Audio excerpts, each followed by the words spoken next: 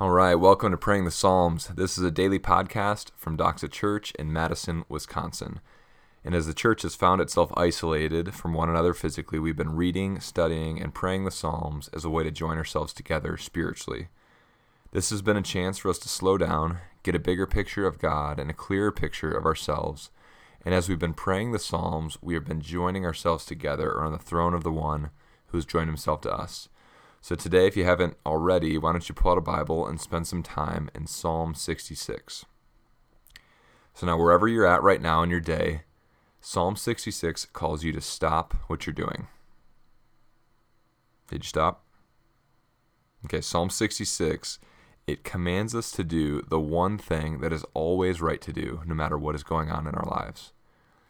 This one thing is always called for, no matter how much we feel like doing it. And I found personally that when I'm in an emotional and spiritual funk, this one thing is my ticket out of the darkness and into the light. Psalm 66 is about gratitude, praising God and thanking Him for who He is and what He has done. From beginning to end of this psalm, it's all one giant thank you. It's a call for the whole earth, every type of person and culture, and every individual soul to give Him glorious praise, as verse 2 says. And the psalm has four perspectives of gratitude that it moves through. And so what I'm going to do this morning is actually set them up for us one at a time, and then give us pause and silence after each so that we can pray. And so the first section, I would just title it Shout for Joy. Okay, this is verses 1 through 4. In our gratitude, it cannot be contained and expressed in mere mutterings under our breath, right? Sometimes we've got to let it all out. Sometimes we've got to sing and shout to God until it feels like our lungs are going to explode, and that still isn't enough at times. So I'm going to read verses 1 through 4 and then give you some space to shout for joy, sing your favorite song, whatever it is that you want to do. And as you do this, just realize that there's thousands upon thousands of other voices and noises that join with you. So here's verses 1 through 4. Shout for joy to God, all the earth. Sing the glory of His name. Give to Him glorious praise. Say to God, how awesome are your deeds. So great is your power that your enemies come cringing to you.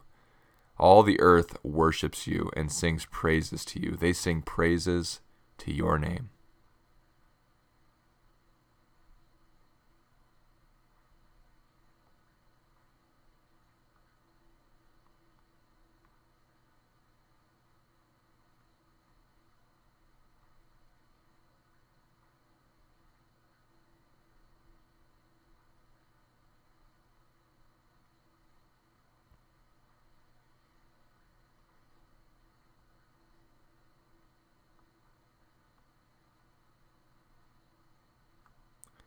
Okay, hopefully I didn't totally cut you off mid sentence of one of your songs. If I did, why don't you just pause this and keep going? But here's the next part. It's come and see. That's how verses 5 through 7 begin. And our gratitude, it's not limited to a few moments in life that turned out okay, but rather, if we pay attention, we should be able to see and be thankful for everything from the beginning to the end of our story.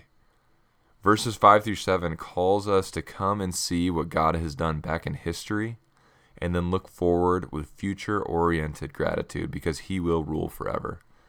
So as I read verses 5 through 7 and give you some space, why don't you thank God for something in your past and then thank Him in advance for something in your future. Here's verses 5 through 7. Come and see what God has done. He is awesome in His deeds towards the children of man. He turned the sea into dry land. They passed through the rivers on foot. There did we rejoice in Him who rules by His might forever, whose eyes keep watch on the nations. Let not the rebellious exalt themselves.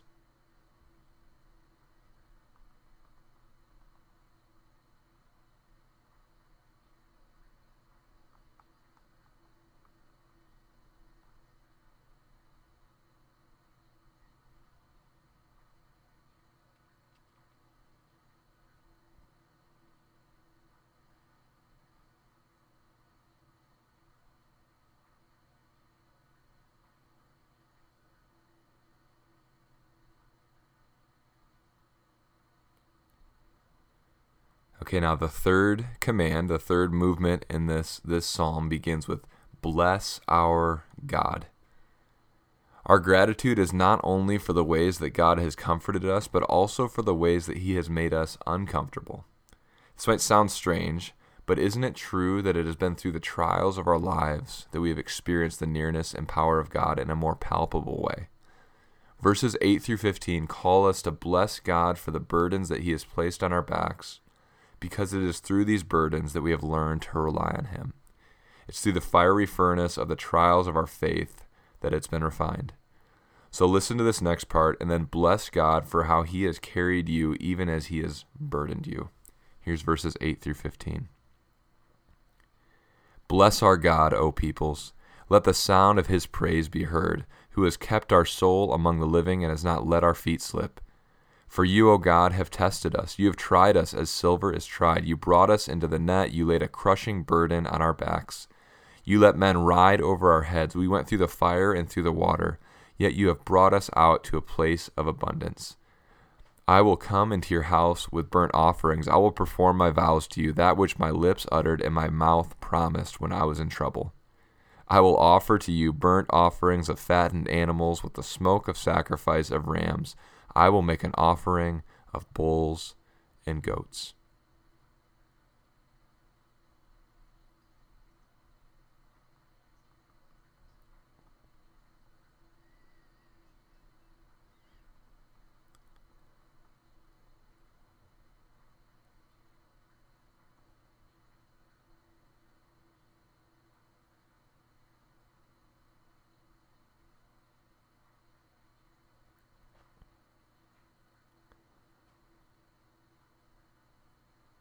Okay, as you've been showing God gratefulness and thankfulness for what he's done, I hope that you've been just feeling yourself pulled out of the darkness and into the light. And the last movement of this psalm just begins with these words, come and hear.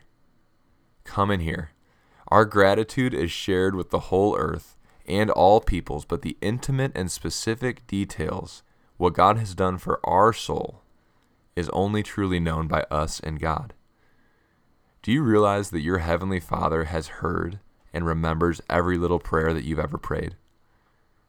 Verses 16 through 20 ends our journey of gratitude that began in a chorus with the whole earth worshiping God, and now it zooms in on us alone in our car, driving home after a day at work, thinking back on all the little moments of our day where God was tending to our soul.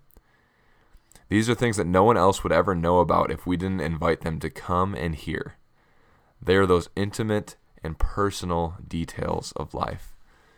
So let me read it for us and then give us a final moment of quiet to thank God for those things that only you and him know. Here's verses 16 through 20. Come and hear, all you who fear God, and I will tell you what he has done for my soul. I cried to him with my mouth, and high praise was on my tongue. If I had cherished iniquity in my heart, the Lord would not have listened. But truly God has listened. He has attended to the voice of my prayer. Blessed be God, because he has not rejected my prayer or removed his steadfast love from me.